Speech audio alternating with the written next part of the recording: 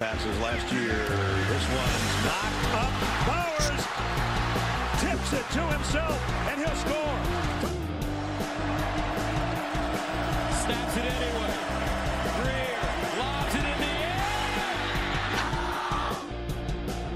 Whoa, he has trouble with the snap, and the ball is free. It's picked up by Michigan State. Jalen Watts Jackson, and he scores on the left. This year. Here's a blast, and Klubnik didn't see it coming. He got blasted by Kalen DeLoach, who has the ball and is heading toward the end zone.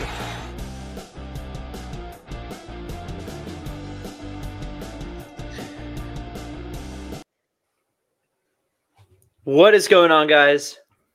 It is college football talk. As always, with Hunter and Dylan. We are on episode 42, almost to 50. Yeah. And today is Tuesday's week 7 recap. As we get looking or talking about all the action that happened this past Saturday before Thursday's show, as usual, where we talk about what's going to happen in the future. Yeah. I mean, you hit it right on. Blah, can't speak. Too late. You hit it right on the nail. I mean, it was a weird week of football. I don't know how you felt about this weekend, but in a lot of ways, it felt like everything I kind of thought it was. But there was also, some games that were a lot different than how I thought. Yeah, we'll just leave it like that. I mean, there were some games that were just boring and some that were good. The noon slate was boring, except for Georgia making things still too interesting in Vanderbilt. Yeah, I would say we took care of business personally. Oh yeah. Well, listen, Nashville's one of those places you just want to get in and out. And you can ask Florida. I blame one place to go to. No, it's not, and I blame Drake too because he was wearing that Georgia sweatshirt. And look what happened now. Barely sneak out with a 17-point win, and Bowers is hurt. So thanks for that. Plus, other guys are hurt. But thanks a lot, Drake. And I come on, don't blame Drake. No. Anyway, we have got a loaded show, so we will hop right into it as always. But actually, before we do, make sure you guys are subscribing. We are still trying to get to 100 subscribers by the end of the year. We are at 62. We are looking for more. So if you guys know anybody, tell them to subscribe. It's free. Just hit that button and subscribe. It's free and you don't have to do anything. You just subscribe and it looks good for us. It benefits us. It means that the more subscribers we have, the more likely our videos are going to be more to the top of the screen than they are in the middle to the bottom. Yeah. And you guys are, as always, are viewing, liking. We love that. Yeah. Last week's week 6 recap had a record high in views for the channel. We appreciate that, guys. It's awesome. It means that you guys are watching and liking it. This past episode was good too, but keep it up. But we need subscribers. We do love the interaction. Yes. So make sure you guys are subscribing, because I guarantee you 81 of you who viewed it, half of you are not subscribed probably. I can go check too, but just subscribe and subscribe on Spotify as well. So we will hop right into it as we always do with, I believe, both of us can agree, game of the year, maybe candidate. I thought so going in. For this rivalry specifically, the best game of all time. For sure. It was the first time these two teams were in the top 10 beating each other. This was, I thought, could possibly be game of the year candidate from a few weeks back, just how both these teams operate. Yeah. And it certainly did not disappoint. Washington beats Oregon in a classic Pac-12 college football game, just in general. 36-33. So much to talk about in this one. I mean, from how good both quarterbacks played, how good the receivers played for both teams, defenses on both sides making plays. Just overall, just what a game.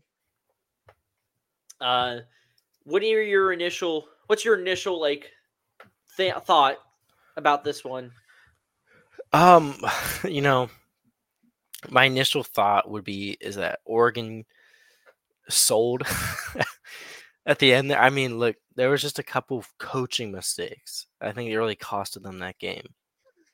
Are you referring to the fourth downs? I am referring to the fourth downs. So I think if you break them down, so I think the one before halftime, when I believe they were around the inside the 10, I believe they were around the 6 or 7-ish. But that time, I would maybe think about it, kicking the field goal. I would maybe lean more towards the field goal.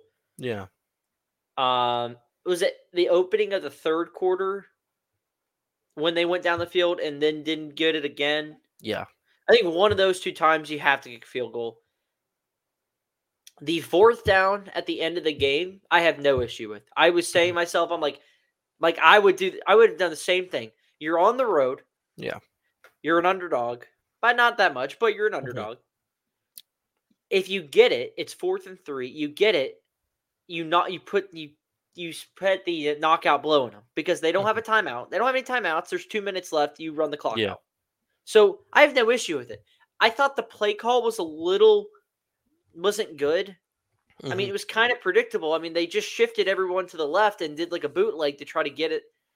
I would have done something more like a short little, maybe like a little screen, just someone come across the middle. Yeah. Or just get like a tight end or running back going outwards. Get the 3 or 4 yards, get the first down. So I had no issue with that. Did you not like any of the calls? Would you have punted there because they scored 2 plays later? I mean, I feel like in that situation, I kind of would punt. Because at that point in the game, you're all about like field position, right? So Oregon's offense, even though you have a great defense, Oregon's offense can score on your defense. I would counter that by saying if you do that, so Washington scored in 2 plays. If you punt it, and they end up marching down the field, you don't have any time left. At least they scored and you had time left. Bo Nix got the ball back, went all the way down the field and gave them a shot to tie it and send it overtime. He missed it. Yeah. So, you play devil's advocate with that, I think, by saying, what happens if you punt it there and, you have a 4-point lead? Do you trust your defense enough, who was already down, who had one banged up corner that went back in, another one left, so you're already down, guy. And do you trust your defense to make a stop there to a offense that's just been humming? I feel like you have to there. I mean, that's just me personally. I'd be like, if we're sitting in this situation or we're like, okay, there's a 50-50 chance we get this first down. Yeah. In fact, with some of our play calling, let's be honest, it's like a 35% chance. So we can either trust our defense, give them as good a field position as we can give our defense, or we can run the gamut and probably give them a way easier chance of scoring. I just feel like, obviously, it's looking back. It's obviously with the view of hindsight, I can say, oh, you should have punted it. But even then, I feel like, to me, punting it makes the most sense there. Yeah, I'm just gonna have to stick with. I just think that was that kind of that risk wasn't big enough to where I'm thinking about the afterthought. I don't know how I just worded that. I'm just saying. Let me rephrase that. Yeah, I had no issue with it. Again, like I'm gonna say, you're playing to win. If you get it, you put the final blow in. Yeah, you're going home with a win. If you don't get it, well, you still got the ball back and you had a chance to tie it and you missed the kick. I had more with the first or second time. So it was mostly the one before half because they didn't get any points there. Washington, gets momentum. Yeah. Holds. The second time they didn't get it, it ended up not biting them in the butt because Michael Penix threw a pick a couple plays later. So they got the ball back and I believe they scored a touchdown. Yeah. So they even ended up getting the lead back after they were down, I think, 11. I think you're And right. it Yes, was I think you're right. 29-18 at that point. Mm-hmm. But listen, you can. I just think that, listen, Dan Lanning, he's a young guy. Mm-hmm. This is his first coaching job, second year. This is all about learning from the mistakes. Even he acknowledged it. They're an aggressive team. They're going to live and Yeah. die by that. You don't back down for what you are. You know what I mean? Mm-hmm. So you're built on that. I was looking at the stats after the game, and remember in our preview last week how I said the big pad stat was going to be if Oregon could stay on the field Mm-hmm. because of how bad Washington's third down defense is. Oregon 10 of 16 on third downs. But Washington was only 5 of 11, but 0 of 3 on fourth down. Washington was 2 of 3, including a Mm-hmm. huge one they had late in the game. Oregon had 541 yards to 415 for Washington, 31 first downs to 24. They ran for 204 yards. Washington only ran for 99. Yeah. They had more time in possession, Oregon did. Everything leaned their way, but listen, Michael Penix was just on a different level Yeah. down the stretch. Yeah. Absolutely. Yeah. Bo Nix was. Everything was good about this game. There was you're just picking hairs about maybe a Mm-hmm. play or two that could have happened, but listen, that's football. I think Yeah. you can always go back to any game and try to dissect everything that happens. But listen, at the end of the day, two great teams played a great game, Mm-hmm. and it should have been honestly a coin flip, but Washington got a huge win, and now they are in the inside track to be one of the teams in. Not saying they are a lock to get into the Pac-12 title game. A lot of people are thinking this is a rematch waiting to happen, which I'm all for. Yeah. But just how the Pac-12 operates, you never know. This is I mean, because we're starting to get into cannibalistic territory, as I like to Mhm. call it. Because these teams, I'm telling you right now, Oregon State looks good, very good. They had a great win this past weekend against UCLA. Yeah. USC stumbled. We'll see how they bounce back. Mm-hmm. If Utah can get Cam Rising back at some point, look out. Their defense plays well enough to keep them in games, and if their offense is manageable enough, they're fine. Yeah. This is a wide open. I think it's people. I don't know about how you think, but I just think that if people are rushing to just saying that these two teams are going to play again, I'd pump the brakes just a tad. Yeah. I don't 100% agree that both teams are guaranteed to play each other at the end of the year. I mean, especially Washington and Oregon still have most of their Pac-12 schedule to play. They still have both the teams still Mhm. have USC. I know Yeah, Oregon still has a trip to Utah. They still got to go to. Oregon. Both teams have to play their in-state rivals too at the end of the year. And I mean, That Washington State game is not going to look as fun because yeah. boy, oh boy, did Arizona put it on them this weekend. And Oregon State's not going to be an easy challenge for Oregon either. No. Luckily, Oregon gets it at home this year. They blew it last year at Oregon State, but they get it home. Yeah. But yeah, nothing is guaranteed, especially in this conference. Yeah, and I would say if any team, I think Washington has the best shot. But the thing is, I think people are forgetting that Notre Dame does not play in the Pac-12, so USC is still 4-0 in conference. Yeah, that's what I mean, because USC is It's still in the yeah, driver's seat right now. If the season ended today, it would be Washington and USC. yeah. And I mean, all things considered, USC kind of has of those teams one of the easier schedules remaining too. I mean, they get to go to California. They get UCLA at home. Their But hardest games are Washington and Oregon, and I think Utah well, you without still Cam get. Rising won't be as hard for them. I don't know that I'm just saying if Hmm. the defense is going to keep them back. Just say But yeah, it could, but we'll see. I we'll do see. think even with Utah's their offense is just not good.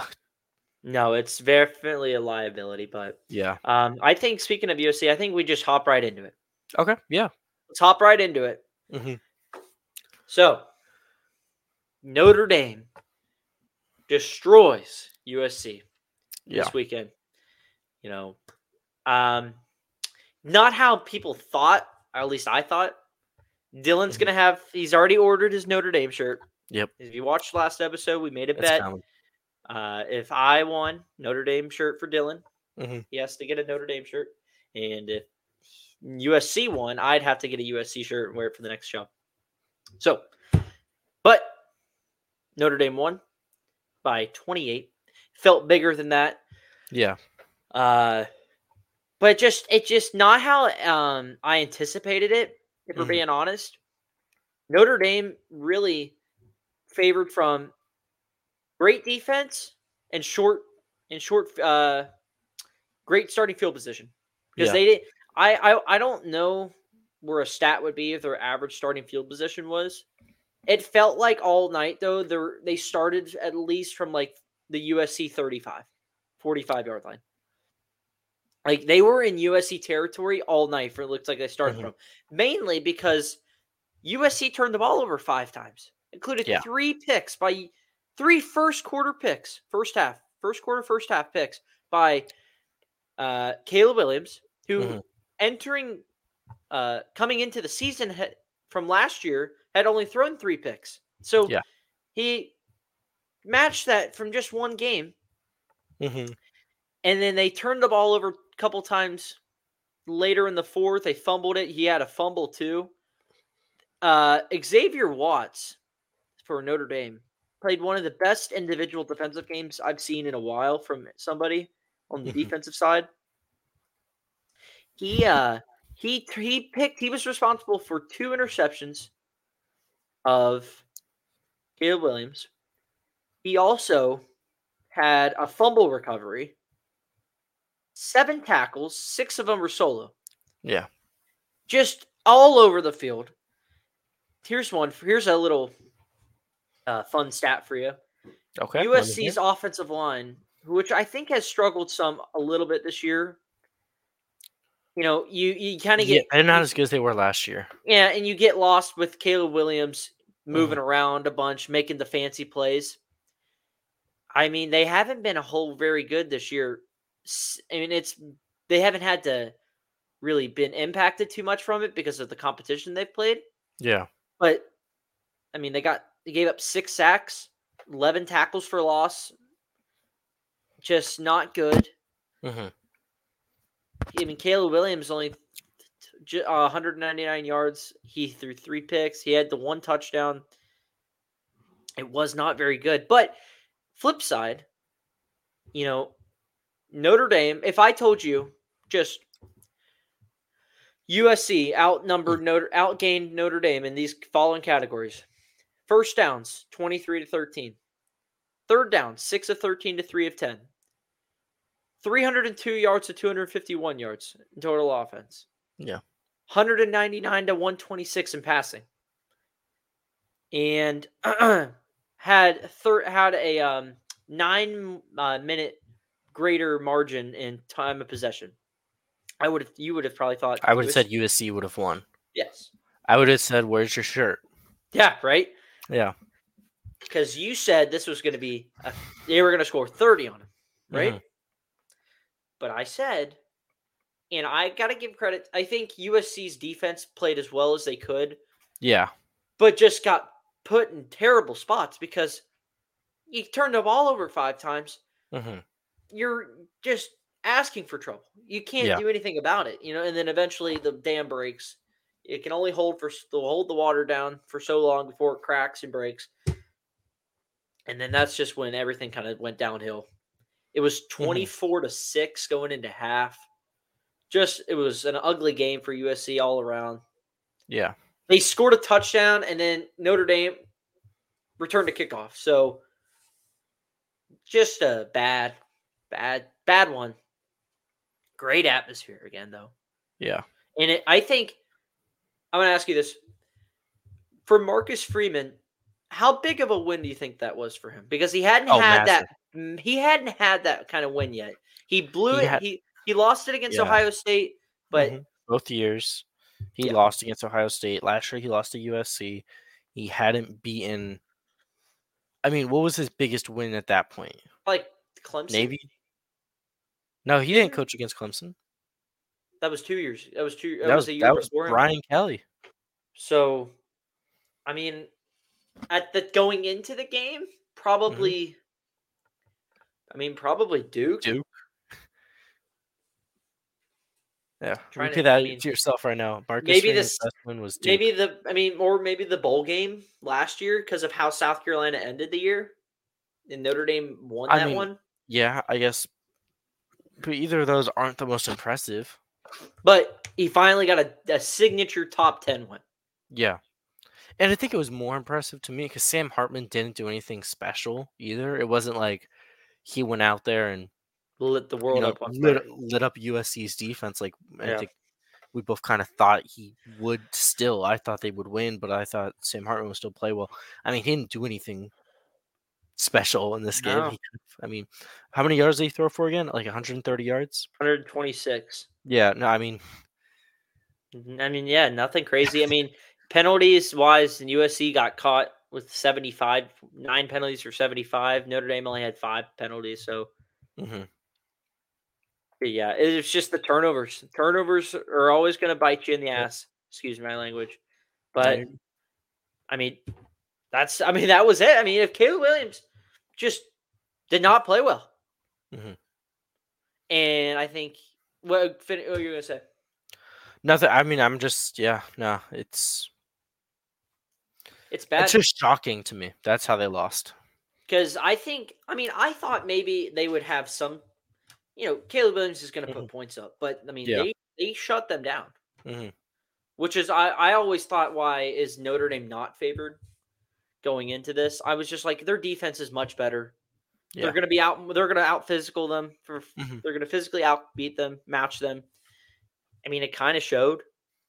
But the thing is, I don't think Notre Dame's defense looked crazy better than how USC's defense looked in that game. I mean, they limited the explosive plays. Yeah.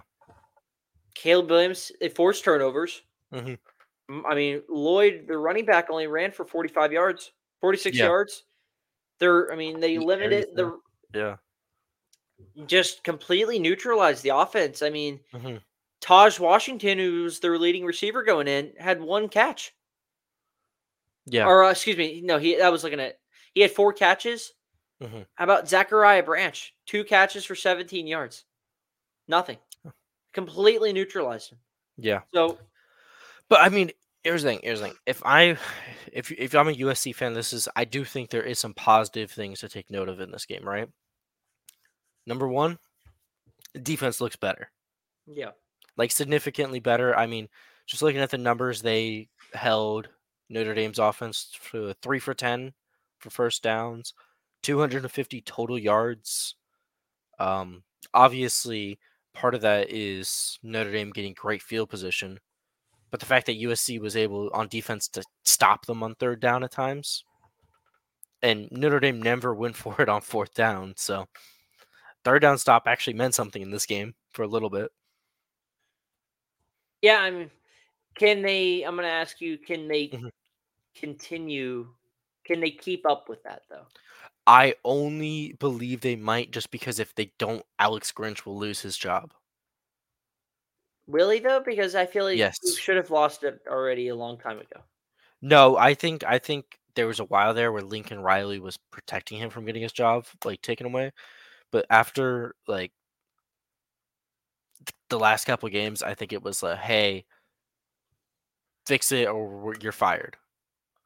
Yeah. Like, he's losing control there from like administration. The Brian Ferentz thing. Yeah.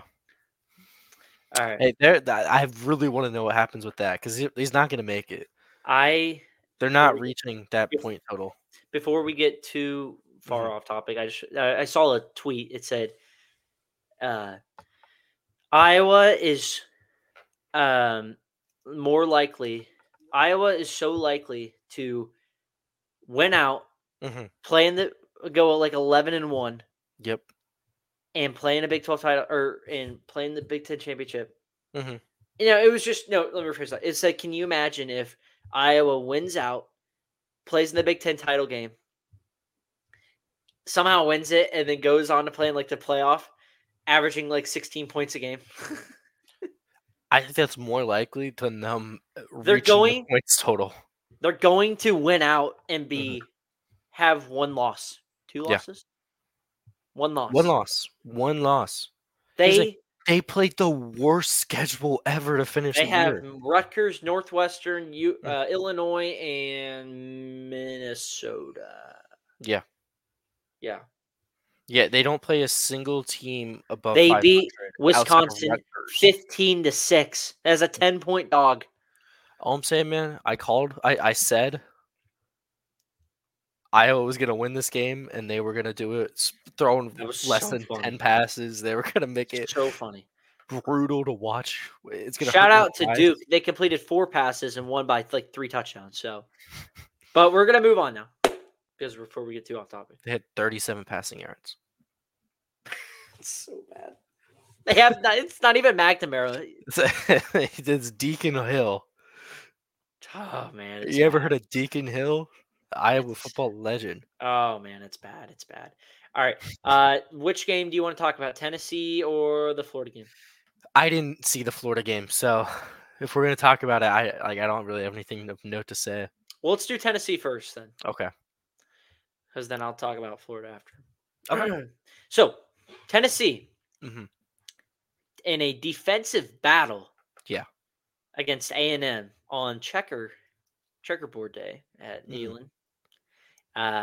Wins 20-13.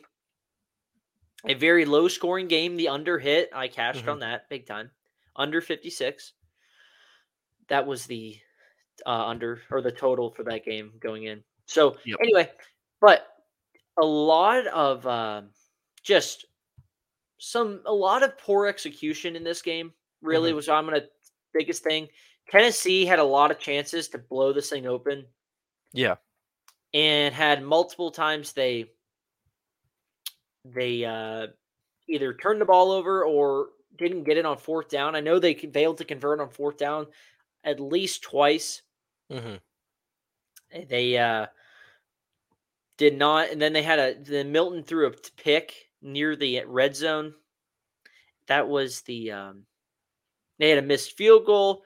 Yep. Just an ugly game, but vice versa to that. Vice versa, the Texas A&M Aggies didn't really do anything either. They didn't do jack diddly do. No. I mean, I'm just gonna straight up say, Texas A&M has a horrible offensive line. Oh, it's bad. To be fair, I will give credit where credit's due with Tennessee. Yeah. No, absolutely. I mean, they played a great game plan to beat A&M. Because Tennessee's defensive line is very good. Yeah. As my computer sounds like a jet taking off right now. Oh, mine too right now. Don't worry. Just bad. Let me try to see. They get after the quarterback. They rank 3rd in the country right now in sacks. Sacks. They're averaging 4 a game, which is funny because A&M is right there at 2. Yeah. But, 24 sacks on the year, very good. That is pretty good, but I just want to look where the number is. How many times was Max Johnson sacked in this game? He was sacked. Sacked 5 times. 2 times, excuse me. He only had 2 sacks. A&M forced 3 sacks. Tennessee had 2 sacks. But the biggest thing ended up being there was a punt return touchdown that Texas A&M gave up, which if you take that out, Tennessee's offense is nothing better. I mean, Tennessee's offense is just very lethargic. Milton is what he is. He's a guy that's going to inconsistent deep ball down the field. And then Tennessee, for some reason this year, and it might be just the receivers they have, but A lot of drops. A I was lot of them. that was They had disgusting. at They had least a couple of them. One of them was a touchdown. He was yeah. walking into the end zone and he dropped it. Multiple drops. It's every week they have big drops too. Like Mhm. it's like all of Milton's good throws, they're drops. Yeah. And then when Milton has like a guy wide open, then he'll miss him over. He'll deep shot it on it and miss Yep. him. Mhm. They're a run happy team, They which run the ball. Like they're good at it too. it's crazy because I think we both talked about. At least I think I brought it up. A&M is one of the best rush Mhm. defenses in the country. Like they do not give up rushing yards, and they had limited Miami, they had limited Bama, Yeah. and what does Tennessee do?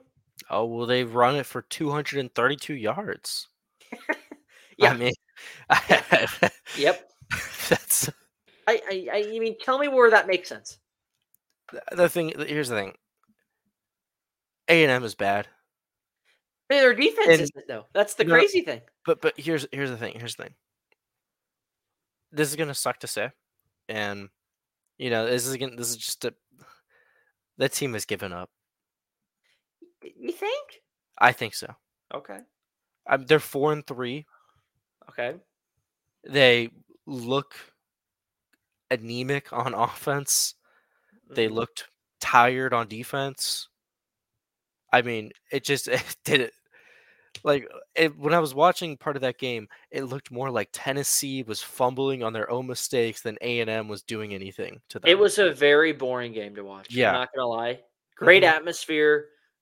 Neyland's always awesome to look at, even as a Yeah. Georgia fan. Just looking at like the Yeah, with the checkerboard's checker awesome. print and the But Rocky my Top God, I mean, everything. it was just a lackluster game. Hmm. Max Johnson, I mean, 2 picks. I mean, he did what he could. He was under duress all day. Yeah.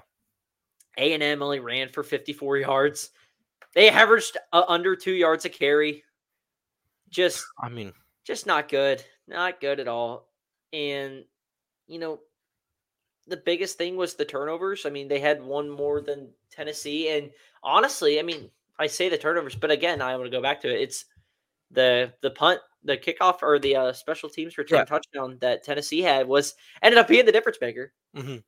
Well, that's what I mean. Is it's just like A&M was given opportunities by Tennessee and just nothing. Mm-mm. Absolutely nothing. No, they Like I mean, look, I mean, we could get more into it if we wanted to. I. I would love to get into it How would another you? time. I'll let you. Hmm. I'll give you a look ahead. Yeah. 2 questions, Hmm. and then we'll move on. Okay. We'll start with Tennessee. Hmm. Tennessee, they're 5-1, Yeah. 2-1 in conference play. Hmm. They just ran the ball down A&M's throat Yeah. against a solid defense. A&M's a solid defense. Yeah. Yeah. They got a decent defense. Yeah. I thought they held up very well in the secondary. They I played against the a team. I They think held A&M their is own. talent. I think A&M is a very talented defense. I think the A&M defensively is one of the better teams in the country. Hmm. I think again, like they're great up front. Walter Nolan had a tough injury. Looks like it's not going to be as bad as people were thinking. Yeah. So Well, that's always good. I just But don't know with A&M because it seems like every other week it's somebody finds some it's weird weakness that it's just like what? it's honestly, I think it's more that the offense isn't holding up and they're Mhm. leaving the defense out to dry, and the Yeah. defense can only hold their own for so long. Use the damn reference again. They're Mhm. holding it, but there's cracks, and then eventually, like they can't do it anymore. You Yeah. know what I mean? Mhm. So my question for you is: Yes. Jimbo Fisher is expected to make over $65 million going into next year. At what? How many more opportunities are the people they're going to give him Mhm. before they eventually say, "Here's the check. I'm writing the check. Here's your buyout. Yeah. You're gone." I legitimately think we're closing in on it very quickly. How many you think he gets? Do you think he's gone by? Do you think he's the coach next year? Okay, so here's the thing. I'm gonna pull up their schedule so I can look at it with me. They But have LSU. I mhm. know they still have to play. They who else they have? South Carolina. Mhm. They still have Ole Miss, and Oh, they play Jacksonville State. Nice draw there. Abilene Christian. Abilene Christian. Who plays Jacksonville State then? Oh, I'm thinking of South Carolina. Auburn. Yeah, South Carolina does. South Carolina does. Yeah. So, I mean, look. They're 4-3 right now? Yes, they're 4-3. There's a chance they win out. No. I don't think that happens, but I mean, it's possible. I think ceilings. To me, 7 6 wins? 7 wins? 7, I think. To me, I don't. I mean, yeah, I guess maybe 7, but look, I mean, they're gonna play South Carolina, and they're not because they don't win road games. They win home games. They win home games. So, like, right away, I would go, okay, so they're probably not going to beat Ole Miss or LSU on the road. No. So it comes down to South Carolina, Mississippi State, and Abilene Christian. You win think all 3 of those games, you win 7 games. Going into, like, a bowl game. That who knows what happens there. Oh, you go 8-4. I know. 7 wins. 8-5. 7 wins at this point. Yeah, they I mean, look, had their chance to really help themselves out with, the Miami game. It is what it is. Yeah. You really blew your shot against Bama because you had them, and then you lost it again. Yep. It's timeless. It's time after time. But, I mean, how many opportunities are they going to keep giving Jimbo before they're like, listen, man, we're just not exceeding what you thought? I mean, we're going into this is year 6. Yes, we're in year 6. He has a 43-24 record at A&M, so he's already tied the amount of losses in his entire time at Florida State. Some people are saying that Jimbo was carried by Winston. I mean, it looks like it. If you really look at the numbers, they've really underperformed every year outside of 2013 and 2014 with the talent they had on those rosters. Mm-hmm. I mean, they had all-pro NFL guys on some of those rosters, and they barely hit 10 wins. I mean, if tomorrow that A&M job became available, it would be the most lucrative and seeking position by any coach in America, I think. See, I would think that at first, but my initial thought would be, I don't think they're going to have the money right away to give it to anybody. But I just think that if Texas A&M fires Jimbo Fisher, they're going to be like, hey, we're going to go into a 2-year just cycle of just we're going to slow down on expenditures. We're going to bring back our, Nah, see, that's just not how they're wired, though. If they buy out Jimbo Fisher, it's $77 million. I just think they're not wired like that. I'm like, they would be. A&M's one of those places where if you want something, they'll give it to you. They'll get it to you. See, I would think that, but it's just like, I legitimately think if they drop the cash to buy out Jimbo, they're going to go, we're not going to be able to buy out a big-time coach, everybody. Mm-hmm. They're gonna hurt a lot of A&M fans' expectations when they hire like some random school's offensive coordinator as their head coach. They'll just upgrade Bobby Petrino. Upgrade Petrino. Actually, not the craziest thing that could happen. Might be. But I do 100% believe Jimbo Fisher does not make it through to this year. I think he does. The only reason I don't think he does is that he's already lost the fan base. Yeah. And once you lose the fan base, you immediately start losing money. True.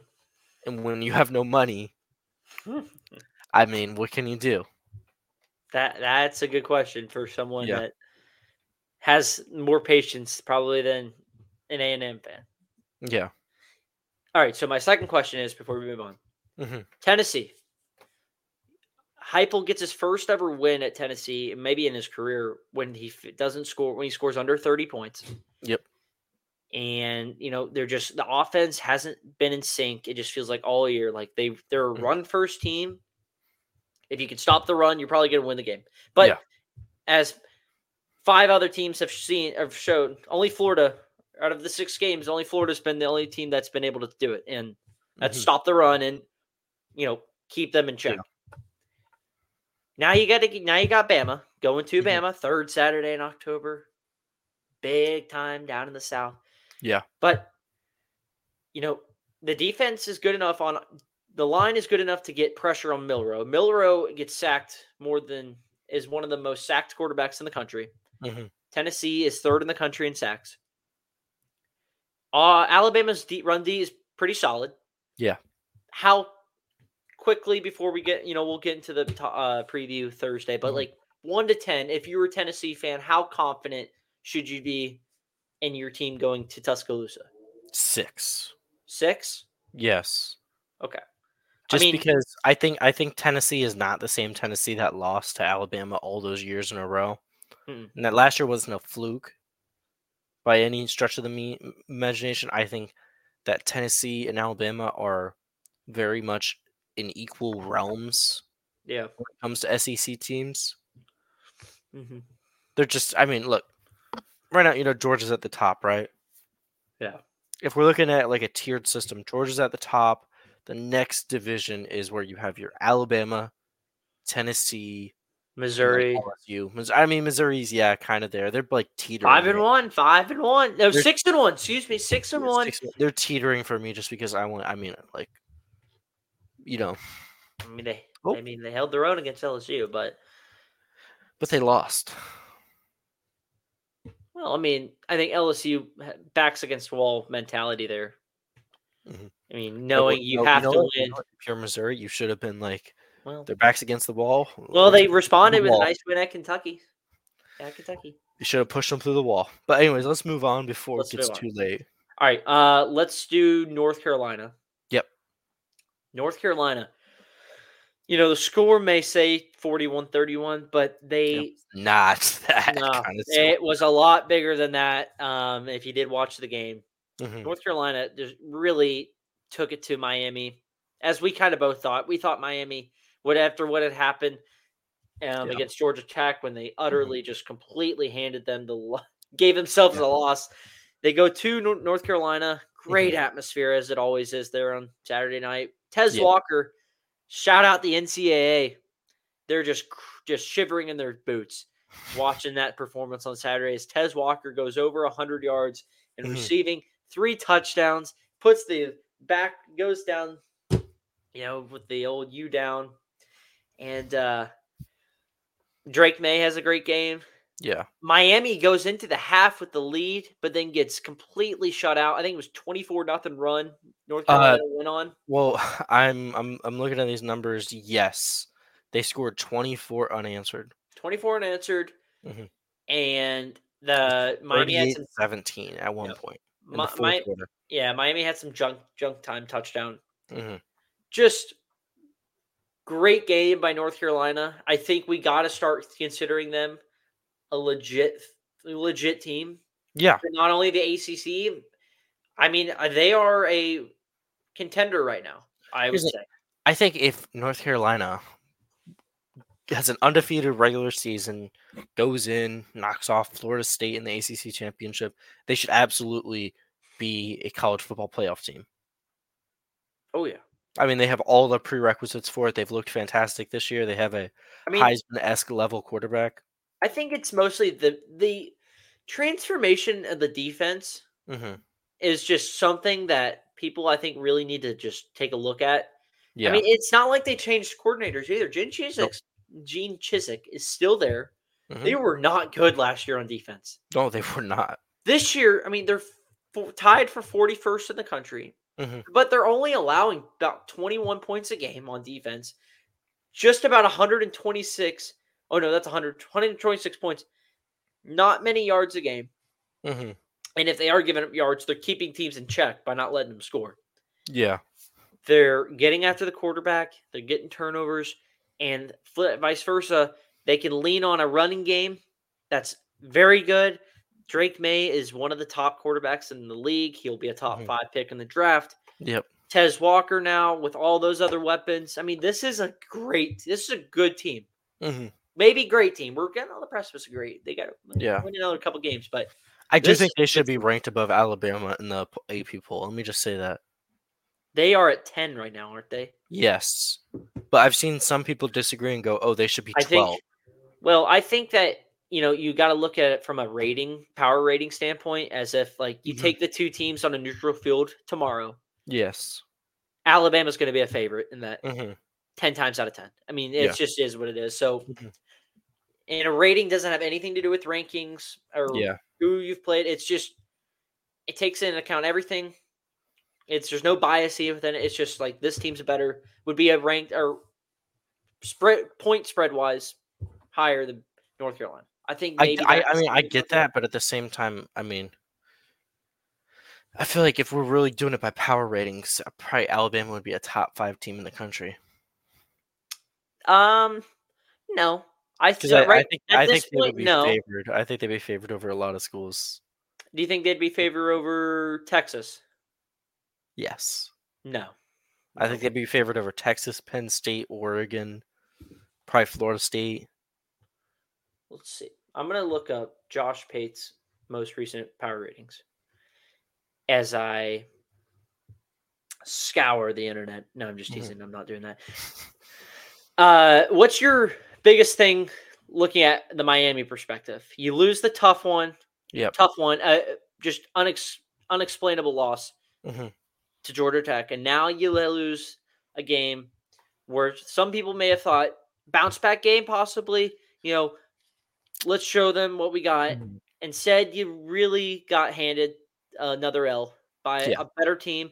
I think Miami's still going to be able to compete. They got Clemson on deck, but you got to change focus now. You're not going to go to the ACC title game. What do you think as a Miami player? How do you approach the rest of the season? That's a fantastic question because I think a lot of them were thinking we're going to the ACC championship this year after week 2. So if I'm a Miami player, I'm thinking, let's just go to a bowl game at this point. Right? Let's just fight for some sort of postseason and just pride itself. I mean, if I'm looking at the schedule right now, I think they'll probably end up losing to Clemson. Yeah. Just because I don't think they're as good as Clemson. Just all around, I think Clemson's been up and down this year, but I still think they're a more talented team. If you're Miami, it's just you're already 0-2 in conference play. You're at the very bottom of the ACC already. You got to go. You got to go to NC State, to Florida State. It's just not a fun schedule for them this year. This back half. No. And people don't even talk about it, but they got to play. They got to play back to back. They got to go to NC State, to Florida State, and then they get Louisville at home, and then they have to go to Boston College. It's not a fun schedule at all. No. I pulled up the most recent JP poll from shout out Josh Pate again, as we always like to do. Shout out. Great college football guy. Pate State material. Bama is right now. This is the JP poll. It's based off power ratings. It's not a ranking system. Bama is at number 6. Yep. North Carolina number 11. Yep.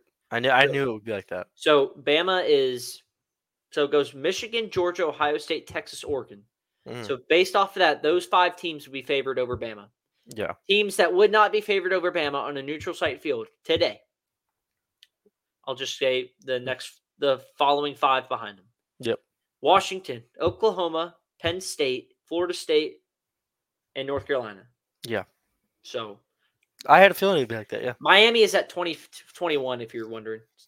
A&M's at 16. Just letting everyone know. That's crazy. That's the craziest part about that. A&M 16. A little fun stat for you here. North Carolina had 508 total yards. Miami is right behind it, but a lot of junk time stuff. Yeah. North Carolina rushed for 235 yards compared to Miami's 91. Miami is a pretty solid run D team. But then, you're like, okay, limit the run. And then all of a sudden, North Carolina was just popping off big run after big run. Yeah. And North Carolina had 14 penalties for 147 yards and still managed to do what they did, which is crazy. Normally, if you do that, it's either it's a tight game and you're just squeaking it out or you're losing. But listen, Miami is in a tough spot. I think that they're in a better tough spot than A&M is. But As we're focused on North Carolina, though, because I think a at least lot with to play Miami, for. you're going, yeah. Oh, if you're North Carolina, you're thinking, hey, we're going to win national championship this year. Listen to the rest of the schedule. You ready? Virginia, Georgia Tech, Yep, the Fighting Camels of Campbell, Duke at home, and then they have at Clemson, and then at an NC State. I mean, those last 3 games aren't going to be easy for them, but that's a manageable schedule. They can work around there. Very schedule. Was Clemson in Death Valley or was it? It's at Clemson, that game. That's not good for North Carolina, man. But that's the only one where I'm like, ooh. Well, listen, this time they'll be prepared for Cade Klubnik. They weren't last year in the ACC title game, so. You're right. That was funny. That's probably the funniest thing I've ever heard from a head coach. At least he was honest about it. Play. Like, let's be honest, man. We didn't think he'd play at all. Let's be honest. He's like, we did not prepare, guys. We did not prepare at all. All right, we are going to move on to our final game before we move on to some overreaction and winners and losers of the week. I will quickly get through this. Yeah, I didn't watch it. As fast as I can. It's okay. Listen, casual. Just teasing. Teasing. Casual. I'm just teasing. He's all right. We all love Dylan. Gosh. Anyway, Florida gets a monumental win. If you're a Gator fan, at South Carolina during Cocktober. A lot of Florida fans said after the game, though, it's what do they say? It's cocked over. That's what they said. Not the most creative fan base. No, but nevertheless, thank God they don't need corny jokes to win a football game. Otherwise, they would have been not winning. They won. They were down 10 points with 9 minutes to go in the fourth quarter. And I, for one, believed that South Carolina had this in hand, even though their defense had struggled all game. Rattler played really well, as he usually has this year. But the big story is, and has to be, Graham Mertz. I mean, Mertz, I was been waiting on a game where they would need him to show up in a big way, where the run game really didn't get going again, which is always surprising because it's like, Florida wants to run the ball. Again, they failed to run for over 100 yards. They only ran for 71. They got outgained 152-71. But Graham Mertz went 30 of 48, 423 yards in this game. He had 3 touchdowns. Ricky Pearsall, another transfer from Florida. He was there last year, though. But 10 catches, career day 166 yards, and a touchdown. The two guys that Florida needed to show up showed up. And they got a huge win. And Napier gets a big-time win on the road. He had entered this game. He was 1 for 7. Yep. In career home or neutral site games, or road or neutral site games. He needed it in a big way. Especially now you head into the bye. You can kind of build off that. You're 5-2. You're 3-1 in conference play. They are in a good spot. I think we both thought that, listen, South Carolina would be able to pull this off.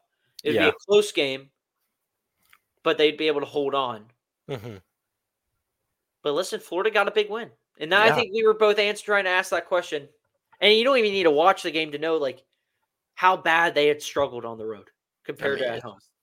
It was bad. The numbers are just ridiculous. What was it, 1-7? 1-7. 1-7 in true road games. They have only. I think this was probably the 6th or 7th game since 2021, where they got a road or neutral site win. Yeah. So they needed it in the biggest way. Yeah, they've struggled to win against anybody outside the swamp. For sure. For sure. But listen, South Carolina, the defense struggled again. You can't give up. You can't blow a lead like that. Again, Rattler played awesome. 23 of 30, 313, 4 touchdowns. He threw a pick on the final drive. Xavier Legette, another 5 receptions for 110.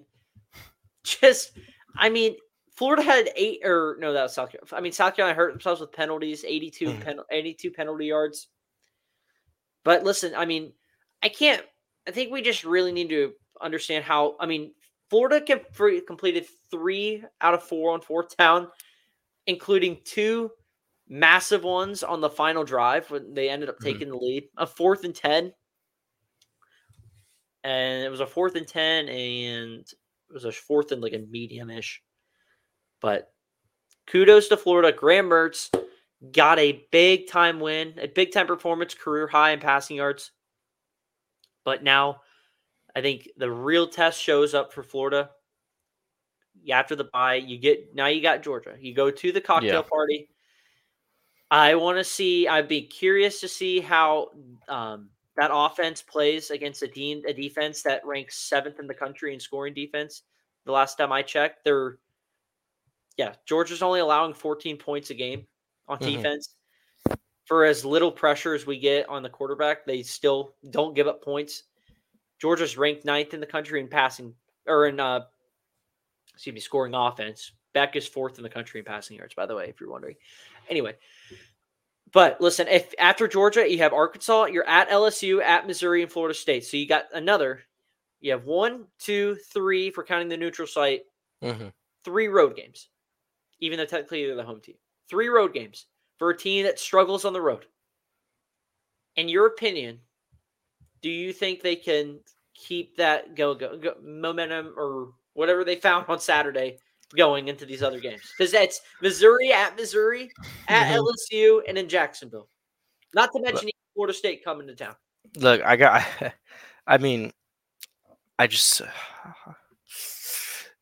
even in Florida's good years, they struggled to win at Missouri. Everyone struggles to play at Missouri. But specifically Florida, that place is a house of horrors. Oh, yeah. Dan Mullen had some good teams go into Missouri and come out weathered. They came out looking like they had just been through a war. Oh, yeah. Sunken in eyes, just distraught. So, I want to say they found something.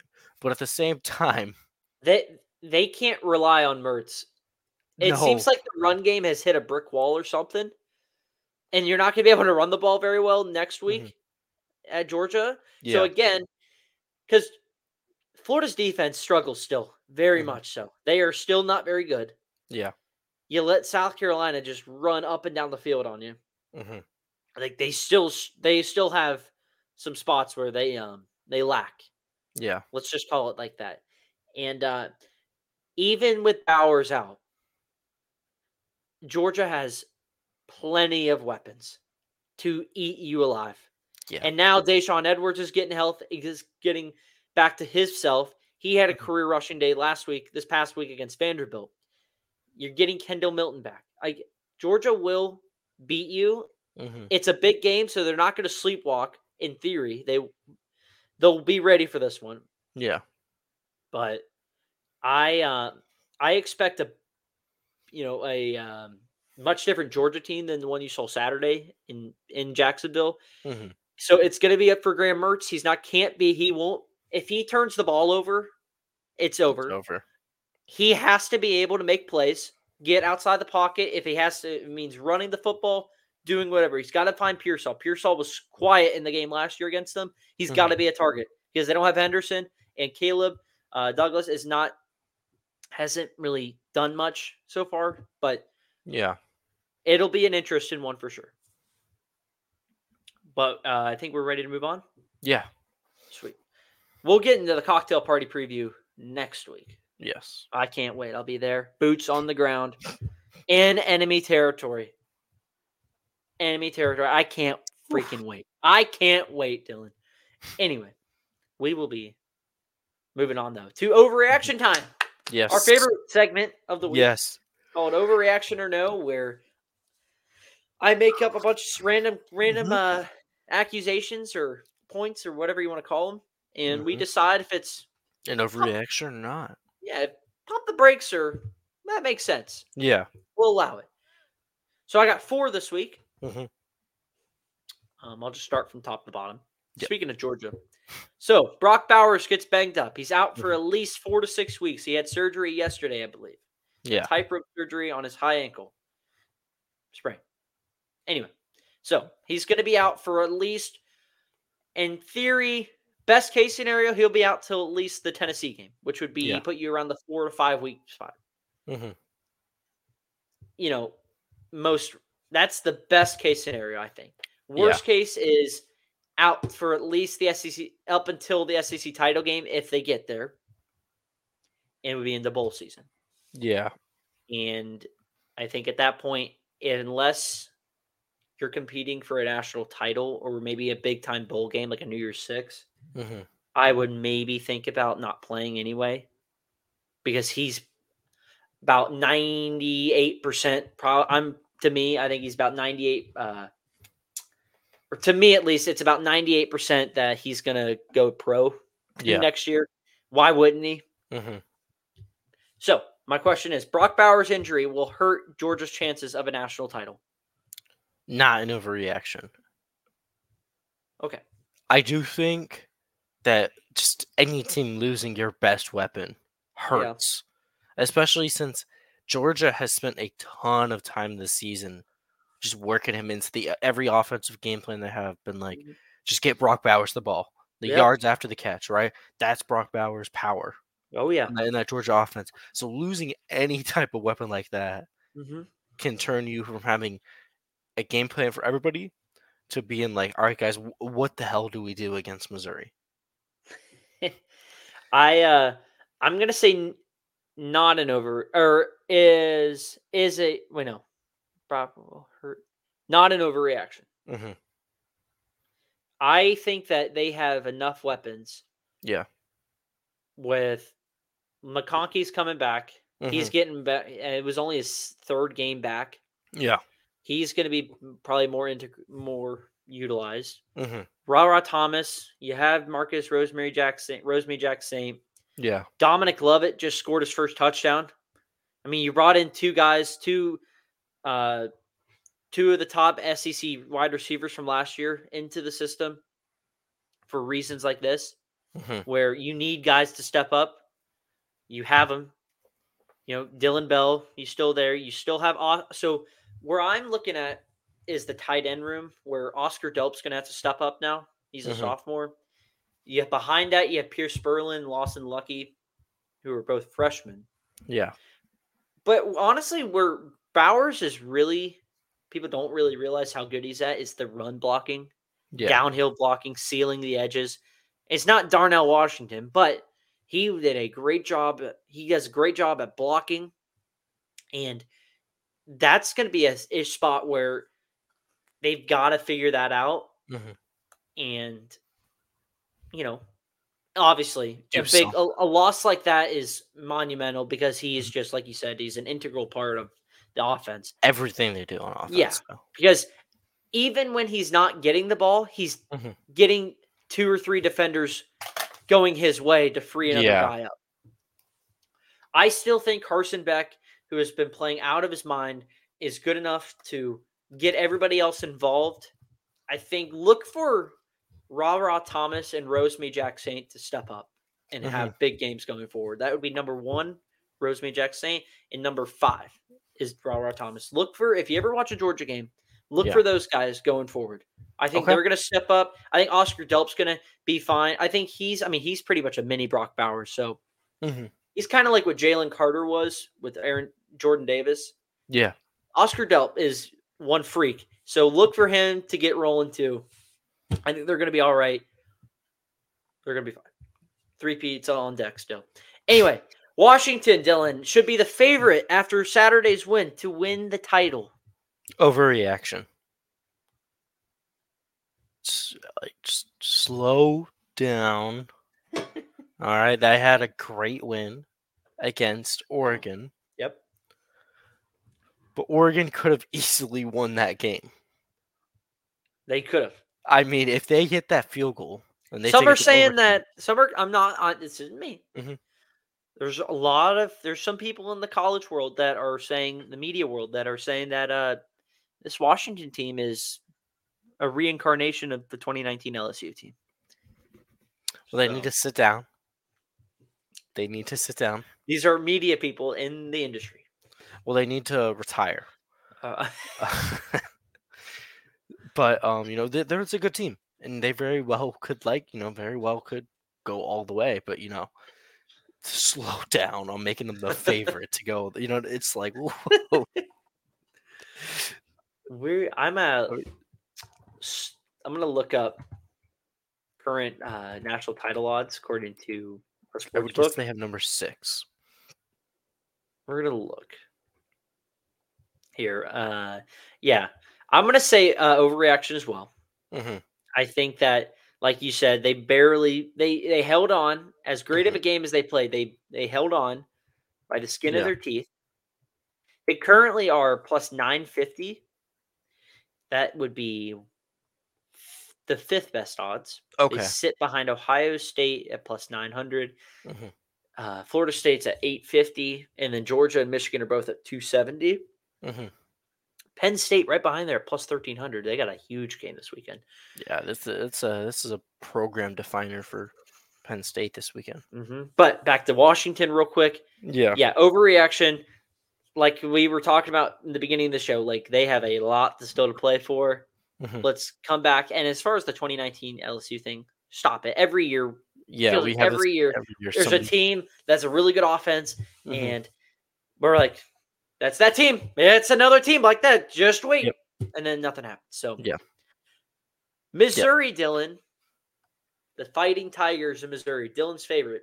Mm-hmm. They're the second best team in the SEC East. Overreaction. Wow.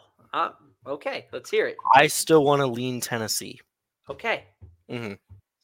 They play each other in a couple weeks. I think Tennessee has to go to Missouri. Mm-hmm. Again, House of Horrors. Yes. Nah, I don't. You never want to go to Missouri. Columbia. Yeah. I'm going to say not an overreaction. That's fair. I think that's not an overreaction. Absolutely a coin flip. Listen, Brady Cook is 6th right now in passing yards. Mm-hmm. Their offense is one of the more explosive offenses in the country. Yeah. Very, very good. They're 34th in the country in passing yards, or not passing yards, in scoring offense. Mm-hmm. So they're scoring a lot of points. Their defense is subpar. We'll call it that.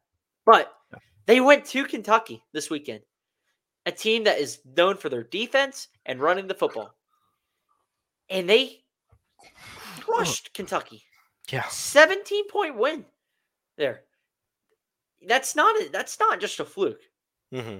And I don't like to look ahead, but listen, they have South Carolina this week. If they win this week, they hit their win total for the season.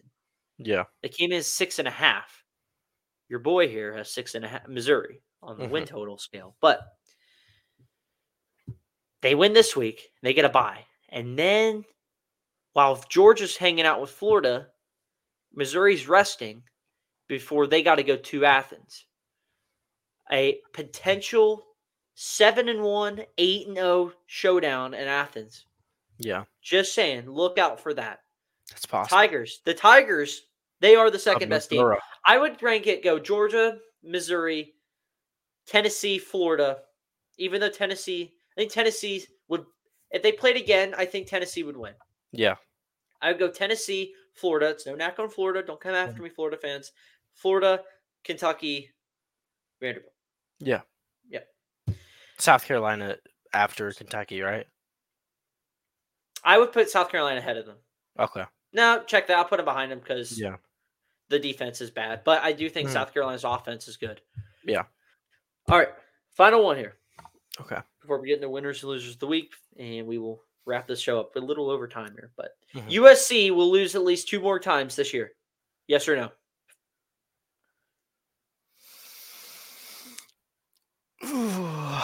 You want to say it so bad. I know you do. Just say it. Just say it.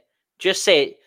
He's the biggest supporter of USC too. Overreaction. Oh, you stinker!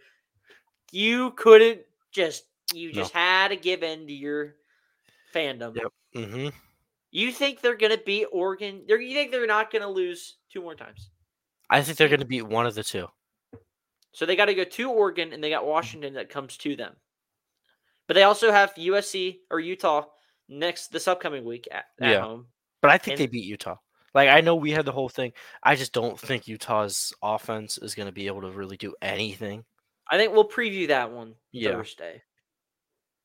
I can't see them beating Oregon or Washington. Mm-hmm. I understand. Washington and Oregon's defense are both better, and their offenses are going to be able to put up points. I don't think it's a turnover, like a 28-point loss. Yeah. But it's not. I mean, it may be a shootout, but I don't see them coming out on the winning side. Yeah. I don't. I think they have a better chance in the Washington game than the Oregon game. We'll see. And if that happens, chaos, legitimate chaos. Oregon ranks first in the country in scoring offense. And USC is second. Yeah. Washington is tied for fifth right now. All right. So I say not an overreaction for those two reasons right there. And you're a hater. No, I'm not a hater. You're the one buying the Notre Dame shirt. I'm not. Okay. I speak the truth here.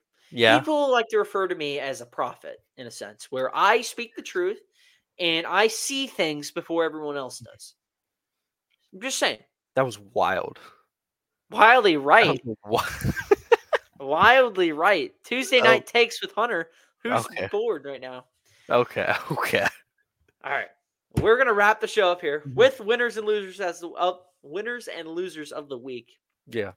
As we always do. My winners are Graham Mertz and Tez Walker. Graham Mertz finally had a big game we have been waiting on. And he finally did it when his team needed it the most. When they said, listen, you're down 10 with 9 minutes to go. We need you to go win the game. And he was. So kudos to Graham Mertz. Really liked what I saw. And as far as Tez Walker go, it's just a big middle finger right to the Indianapolis and all those old timers up there. Just crying and shivering in their boots watching what Tez Walker did to Miami on Saturday. Just awesome to see. Love it for the kid who thought maybe he wasn't going to be able to play this year. And now look at him. A big time performance, 3 touchdowns, and he's got UNC right where they want to be in the driver's seat.